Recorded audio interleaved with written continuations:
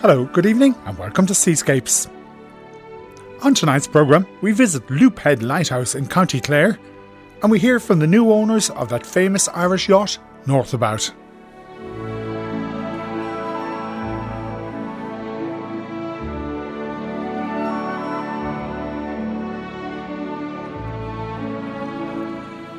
Loophead Lighthouse sits at the mouth of the Shannon and is one of 65 lighthouses around the coast operated by the Commissioners of Irish Lights. The present building has been a beacon of light for ships since 1854, but today it mainly helps to guide cargo vessels up and down the Shannon estuary.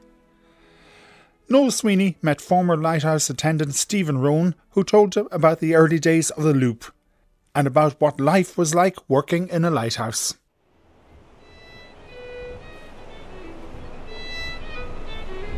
Loophead Lighthouse sits at the tip of County Clare and at the very end of the Loophead Peninsula. It was open to visitors from 2011 through to 2020, but it has been closed since the restrictions kicked in last year. Renovations are happening on the old Lightkeeper's house, which is set to become a holiday home and a brand new visitor centre.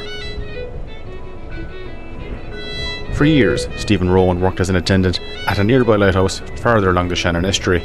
He now works as a tour guide at the Loophead Lighthouse. We chatted under Loophead's rotating Fresnel lens and its 1000 watt bulb. He began by telling me about the Loop's unique character signal. 1 flash every 5, 4 flashes every 20 seconds.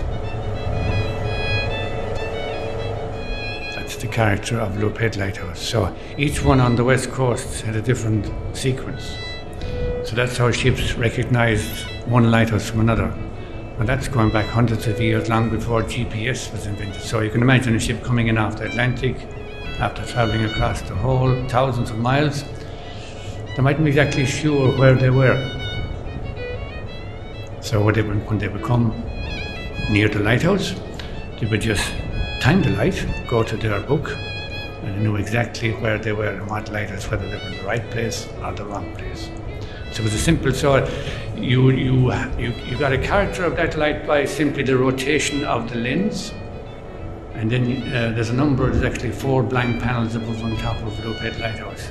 4 blank panels, and the rest are glass where it flashes out. So as you rotate, the light stays stationary. It's the rotating the lens that gives it the flash. So if you have blank panels, you'll go around and then you'll have a blank spot, you'll have a darkness until the light comes back onto the glass again. So you can change that sequence by the number of blank panels you have on the dome or the lens and the speed you rotate your lens at. You can change your speed. You can speed it up or slow it down. So that's how every lighthouse had a different character or flash sequence. One wasn't the same as another one. It's quite likely that the rotating bulb above us will at some point be replaced by a modern LED lamp. The lighthouses are changing, technology is constantly changing. Anyone that would have watched that programme on the Great Lighthouses of Ireland on RT would see how it's constantly evolving. As technology changes, lights change. So at the moment we're on an ordinary bulb here and a rotating lens, a Fresnel lens, so the bulb will actually change to an LED lamp, which is more cost effective, more energy efficient. So it goes on and off itself, so it saves electricity. Now a lot of the lenses are actually being replaced by just an LED lamp. Now hopefully this one will be kept, but some of the larger rotating Fresnel lenses are being decommissioned. One of the most recent ones to be done was Fastnet Rock. That was done over a year ago. So there's no longer a lens rotating, there's actually a LED lamp flashing on top of the dome of the lighthouse. And that's the new light. Loophead. It's a fairly unique sounding title for a townland. So where does the name come from?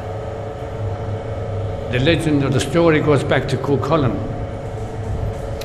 And he was hunting up the country and he was being pursued by Mel. She was supposed to have been a witch and he was afraid that she was going to cast a spell on him so he would marry her. So he actually took to the hills of Ashley, and she chased him down here, all the way down on the coast, the south coast, and he ended up here out on the mouth, the headland at Loophead.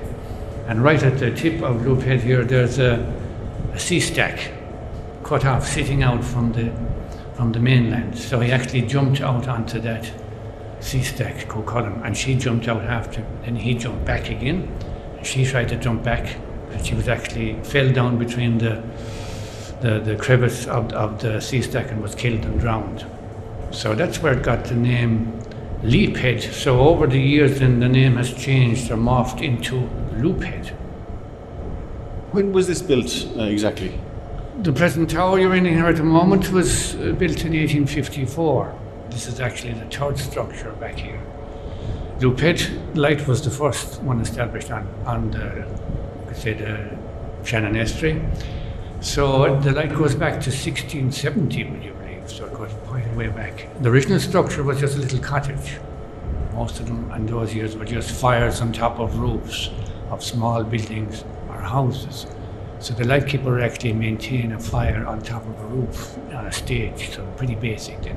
Thomas Rogers designed the first proper lighthouse here that was established. It was built in 1802. So you could call it a smaller version of this one. So that was a smaller lighthouse, and then they decided they need a larger one being on the gateway to the Shannon to Limerick. So they commissioned a new lighthouse to be built, and this one was completed in 1854. Who built and designed this lighthouse? Well, George Halpin designed. He designed over 23 lighthouses, would you believe, around the coast of Ireland. So he would have designed. He was the architect. So you can see it's a pretty solid structure. It's not as exposed as some of the ones, but it takes a fair battering from the wind and the rain. So it's solid limestone. They would have had to bring that in from down the river from Limerick, as you won't get limestone in West Clare. You've got to either go to East Clare or North Clare. Now the steps you're standing on, they're granite. That's from Wicklow. They use granite for steps because it's more hard wearing. So as you can see, it's climbing up and down here over the years. A lot of lightkeepers have climbed up and down here. So if you had limestone steps, they'd be much more worn. There'd be a little bit of a bow or a valley in them. It's a softer stone. What type of light would have been the original light installed in that building? The original light would have been a paraffin lamp. So you would actually light the paraffin aisle, and there was a burner. And then the lens we have here is the early 1900s, but there would have been some other lenses before that. So it would have been flashing, a fixed lamp, not a rotating one. So it would give out a light on one side and light on another side, and that's how the ships would navigate up the estuary. This one was, you could say, was the gateway to Shannon Estuary. So they knew when they arrived here, and you could say time the light, the character of the light, the flash sequence. They knew they were in the mouth of the Shannon. So if ships were going up to the north of Ireland or Scotland, they would keep going up farther. Or if they were passing down from the north, they would pass out here, and this would be one of the last ones they would see before they would head out into the Atlantic. If we go north, what would be the next lighthouse north of here? The next one would be a small little lighthouse on the Burren, Blackhead. So then the next larger ones would be on the Arden Islands. And the next largest one going south would be? South would be Inishtirrit. It's on the Blasket, one of the Blasket Islands. That would be the next one. Then you would have Skellig Michael.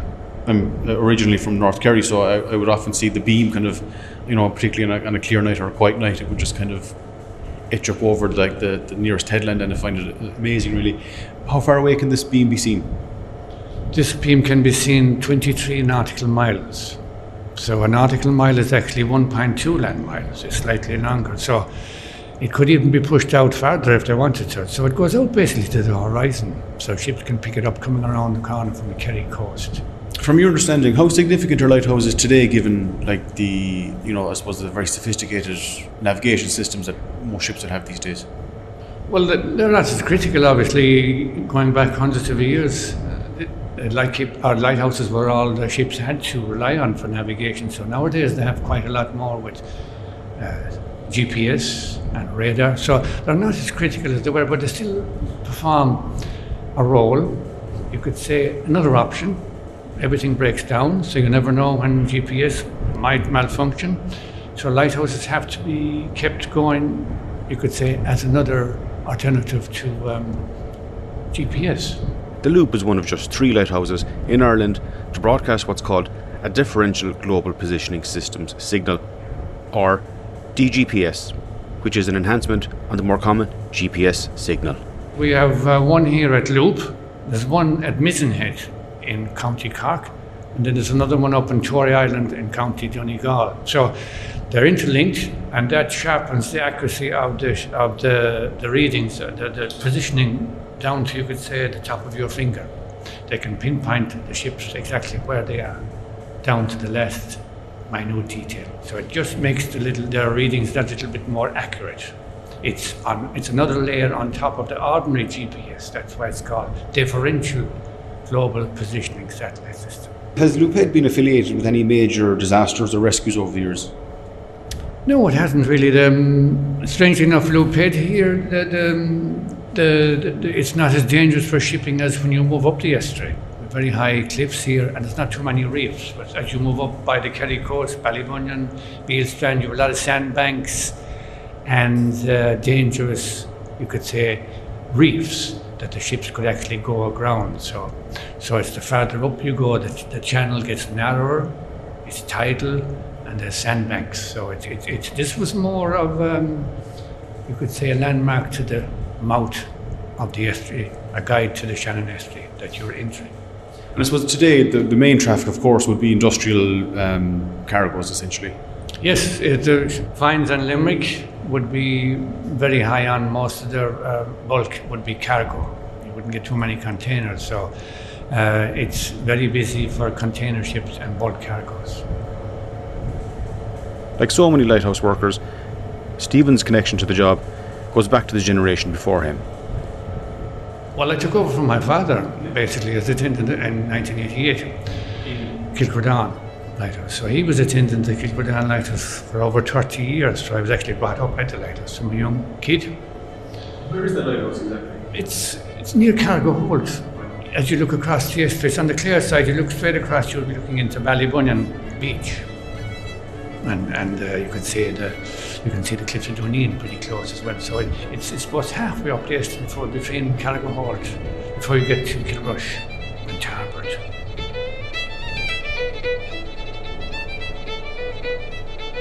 Yeah, there was lightkeepers at Kilcredan up to the 1930s, so it became one watched in much like Tarbert and Scatry Island. This one here at Loophead was the only one that had full-time lightkeepers here up to 1991. So they were classed as part-time jobs. So being a farmer as well, my father was a part-time lighthouse attendant. So he minded the light. He retired in 1988 and I took over for him until it closed in 2011. It was just really a coincidence really that when the lighthouse closed at Kilcredan, about 3 or 4 months later, Loophead opened and I was asked to become a guide here. So it was just, you were moving from one lighthouse and walking in another lighthouse.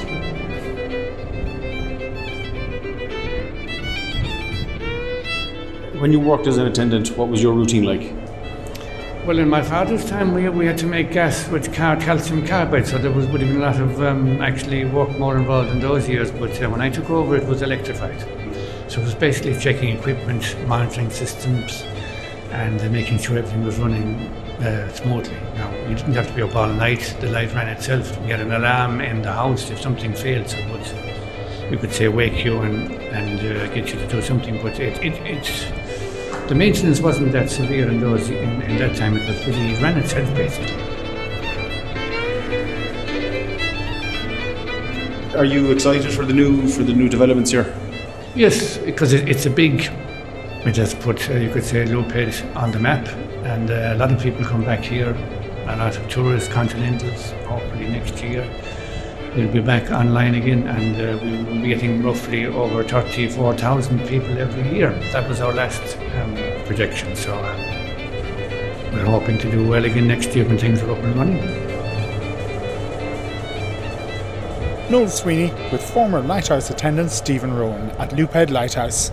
And the music on that piece was The Lobster by The Gloaming.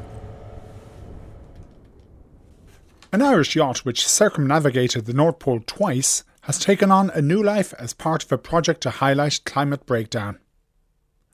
Tobias Carter and his partner Sophie Simonon have purchased the 47-foot aluminium yacht Northabout as a platform for their charity Uno Mondo. The couple have already sailed the boat to Greenland and are third owners of the yacht, which was originally built by award-winning Mayo sailor Jarlath Canaan. Back in 2001, Jarlath and his crew took northabout through the northwest and east passages over several seasons, becoming the first yacht to do so. And it subsequently took another similar trip with its next owner. Lorna Siggins spoke to the new owner Tobias Carter while he was on his way to boat shows in Europe. So my name's Tobias Carter. I was born on the island of Jersey. I'm 32 years old. I grew up in France, moved over across when I was young with my family. I am not a long-term sailor. I was in construction, so I'm pretty handy at repairing stuff, which helps when you're trying to run a boat. But yeah, I was in building timber frame house construction as a project manager for many years. I only got into sailing about 4 years ago, I guess, when I was in Australia on a long trip. I had one sailing experience about over 10 years ago, and had enjoyed it and had always wished to do it again. So when I was living in Brisbane, I bought a 22-foot Swanson. It's called a Dart. And with a few friends, and practiced every weekend almost with that, and a week here and there in between jobs. That was it. I got on a boat when I left Australia for a bit of practice on somebody else's yacht up to Asia, and I ended up being inspired by an American called Dustin Ray that I spent a few months with living next door on another boat. I was going to cross to Africa, to the Indian Ocean on a boat, and I ended up being inspired by him and bought my own boat and set off. Dustin is almost finished. He's about to become the first double amputee to circumnavigate the world. And then you bought the Irish polar yacht Northabout. Yeah, so I bought the first boat in Thailand, sailed that across Madagascar, South Africa, Brazil, Caribbean, and back to France. And I met Sophie on the way in South Africa. Got back in July, and in September we were already launching the project, and somehow we managed to raise the money, build the project, bought Northabout in January, and left the French coast early July, straight to Greenland. So that was in the middle of the pandemic in 2020? Yeah. Well, when we bought Northabout, it was January, so we didn't know at that point. But we got very lucky. Northabout was, through one of David's contacts, was sponsored in a commercial port in Avonmouth, just outside of Bristol.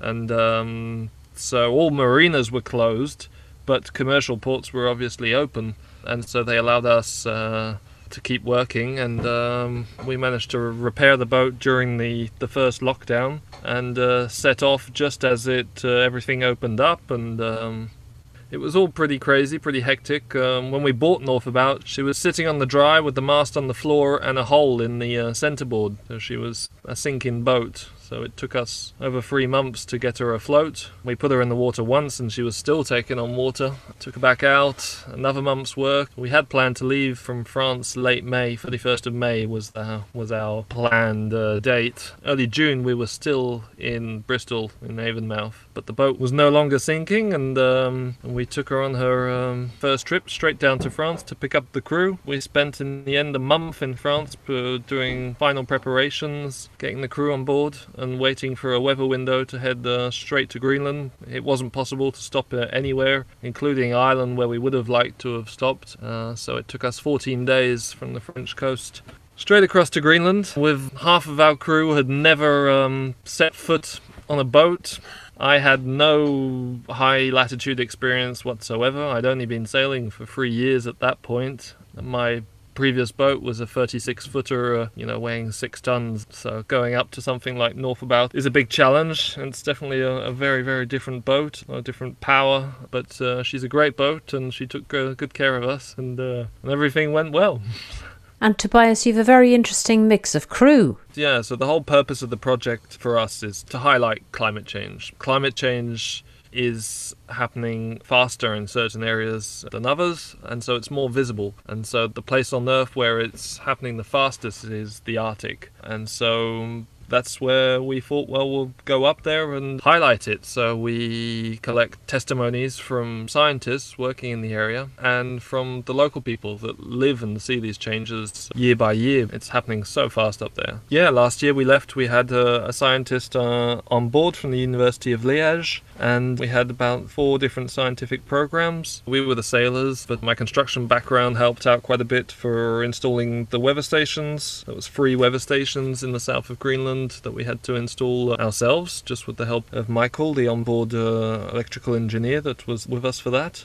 And then interviews, so we've got a whole film crew. So we had 2 cameramen, filmmakers on board last year, and it was a really good success. Quite a lot of media attention as well. Incredible. And so we've kept going. This year we circumnavigated Iceland. A bit less far, a bit less challenging, but Iceland is extremely impacted by climate change too. It's in the sort of tipping point in between the Gulf Stream and the cold waters coming down from Greenland, and the glaciers there are not going to last 150 years. So lots of stories, interesting things to cover. And what sort of reaction did you encounter in Greenland? Do they feel that people like us south of them are not taking climate breakdown seriously, perhaps? They don't tend to worry too much in Greenland. There are people that adapt very well. It's not a big issue actually for them, or at least in the south where we were. It's not quite the same impacts that you get in the north. They don't blame people. They understand it more and more. One of the things that did shock us was you don't get any Trumps. You don't get any climate skeptics, people denying climate change. You know, we went into a few classrooms there and you tell the kids, do you know anything about climate change? Have you seen anything? And they tell you, you don't need to tell us, we know. We heard that quite a few times. So different impacts, a lot less sea ice, loads of changes that are much more visible than where we are in Ireland or in France or the UK. And so their way of living is already being affected? Yes, yeah, especially much more in the north where their sea ice is gone. They can't move from village to village. They're going from hunters to fishermen because there's no ice anymore. Instead of having an ocean frozen solid for 6 months of the year, it's only 3 months, and it still can be dangerous at times. Big changes. Resources also being more and more accessible. And a lot more tourism, which is one of the things they're sort of happy about in a way, because they need jobs and money. Their main worries are more a bit like ours, I guess, jobs and just living. Tourism is a big thing in the last 5-10 years. Everybody wants to go see the bears before they disappear. They want to see everything before it melts. So there are positive things for them as well. Well, there's a lot of different resources there. They're only scratching, I think, the surface, and ships can get in for most of the year now, and the west coast is very accessible. The south, the east is a different story, but they know that in a few more years and some areas where there are some big deposits will be accessible. It's a big debate in Greenland. There's huge potential for hydroelectric power. One of the projects we were on there was for wind power, potentially for installing large quantities of wind farms. And obviously the big debate the last few years has been the rare earth mines, particularly the one in the south where we visited, the village of Nasak. It's sort of a 50-50 from what we understand. It's a town of 3,000 people that we visited. They're pretty much all against it, obviously. It was an old uranium mine that the Danes used about 40 years ago, I believe. It was closed. Rare earth is usually mixed in uranium, which means it's usually very polluted to get it out, to extract it. So it's a big open pit mine, and so the locals are against it, but everybody up in the capital is obviously for its money, and so they want their independence from Denmark. Then they need a strong economy. When they voted last, government got in that are against the project. They also know how lucky they are to have such a beautiful and pristine environment, really. And how are you funding the Unumondo project and the voyages you're undertaking? It's a mix. Last year, our scientific partners, University of Liège, were our largest contributor. And then we have sponsors It's been mostly a lot of technical sponsors, so anything that we need, instead of purchasing it, we try and find the 3 or 4 different companies that make it. So last year I think it was about 60,000 euros worth of equipment that was donated. This year we've got a few more financial partners. We're now getting funding on our educational projects, which is a big part of what we do, from foundations and government funding in France. Just about to start hiring, so at this point it's about a team of 20 people, and we're still all volunteers at this stage. So we're doing 2 boat shows back to back right after the expedition, but a lot of work, but it's really the whole purpose of what we do. There's no point in going up there just to sail. The most important is what we do when we come back to show people what's happening. Yeah, I'm really excited to get to Southampton and La Rochelle. This will be talking to the sailing community that obviously know how and understand that the oceans are changing, the climate is changing. As sailors, we're closer to our environment than most, I'd like to think, but we're still far from environmentally friendly. I mean, we know our boats are not the perfect way of getting around. We all have our issues, but I think it'll be great to exchange, and people are obviously very interested about the Arctic, the famous northwest and northeast passages, so Northabout is the perfect story. And that was the new Northabout owner Tobias Carter with Lorna Siggins. The climate change charity he's founded with Sophie Simonon is unumondo.org.